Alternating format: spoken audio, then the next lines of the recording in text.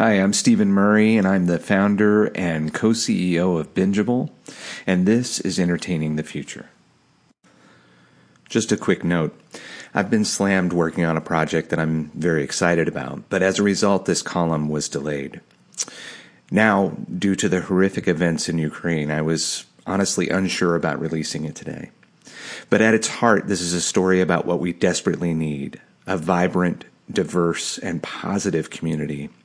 A community building the future through a collective expression of hope and the power of our shared humanity. In spite of all that is happening in the world, I see the promise of a future that will be better, but only if we choose to build that future together. Today's episode is called Better Together, the power of being in the same room with people you don't know, and why it matters for the future of Web3 entertainment. The other day, I did a thing. I left the house, went outside, got in a car. I picked up my ticket. I nervously went into a large building, stood next to a bunch of people, drank a whiskey or two, and listened to 3 phenomenal bands perform over the course of several hours. I believe they call it a concert or concert. It may be a hard C. I don't really remember how it's pronounced. Why did I do it? Well, first of all, I was there to celebrate the birthday of a very dear friend who happens to manage all of the bands playing that night. But honestly, I also wanted to remember what it was like. Going to shows, to the cinema, or to the theater all used to be like normal things. I did it all the time. But after 2 years of near complete isolation, I was amazed at how odd it all felt to me.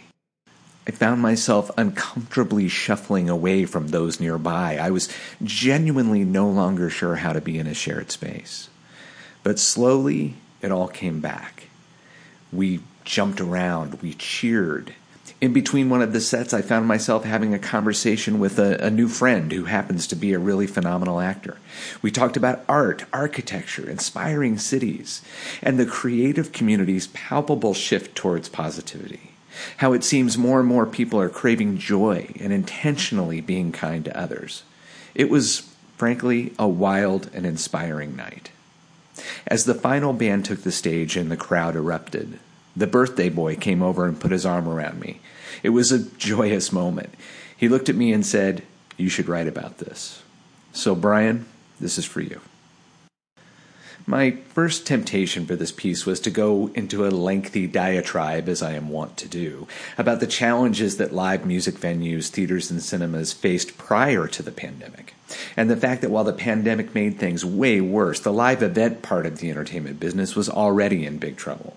I could have gone on and on about the shifts in consumer behavior that created anemic ticket sales, the outrageously high cost for creators to access these venues, and on and on and on. But all of that would have been missing the point. I saw something that night that filled me with an enthusiasm I hadn't felt in a long time. We've been living through a relentless onslaught of negativity. The fact is, our world has been overwhelmed by platforms that have found their profits directly and irreparably tied to the amplification of anger, division, and hate.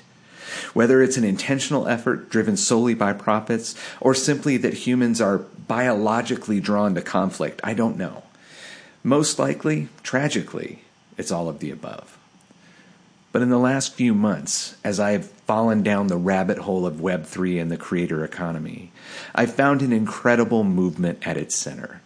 A movement where artists support artists, where individuals rise up to passionately tell the world about a project they love, where people who have toiled on the sidelines of the creative industries are suddenly given a voice, a path, a livelihood. And even when those who, for one reason or another, have had a bad experience, they find themselves surrounded by people genuinely encouraging them and trying to help.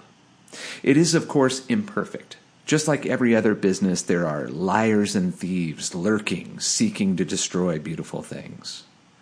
And I myself have rarely been accused of unbridled positivity. I come from a long line of curmudgeons. I've been yelling at kids to get off my proverbial lawn for most of my life. By the way, if you get that joke, you too may be a curmudgeon. Look, Web3 has lots of issues. As with any nascent shift in consumer psychology and behaviors, especially those led by technologies, there are massive challenges. No doubt there will be many more false starts, pie-in-the-sky promises, Google bullshit, scams, and catastrophic failures. This revolution will need constant care. It will require those who are building for this future to tune out the noise, to rise above the petty attacks, and just keep building. But what is it about Web3 that I find so appealing? I have to say, I kind of think it's because it feels like a concert, where after years of separation, we are all suddenly together again. We don't know everybody in the hall, but we're all there around a shared love of the art coming from the stage. As the music starts, we all instinctively move together, each with their own particular quirks. But nobody judges. After all, we can't all be brilliant dancers like me. Once again, Google bullshit. In fact, there are no qualifications for being in the room at all, just love for the music. And as each tune crescendos, the crowd instinctively rises to meet each other in the rapture of the crashing waves of sight and sound. The heart of Web3 is putting power into the hands of creators and the communities they build. For me, having spent the entirety of my career chasing this goal, Web3 is like my new favorite song. And it thrills me to no end to see an ever-growing room full of dreamers like me dancing to the tune. Are you ready to dance? I'll count you in. 1, 2, 3, 4. Start the music.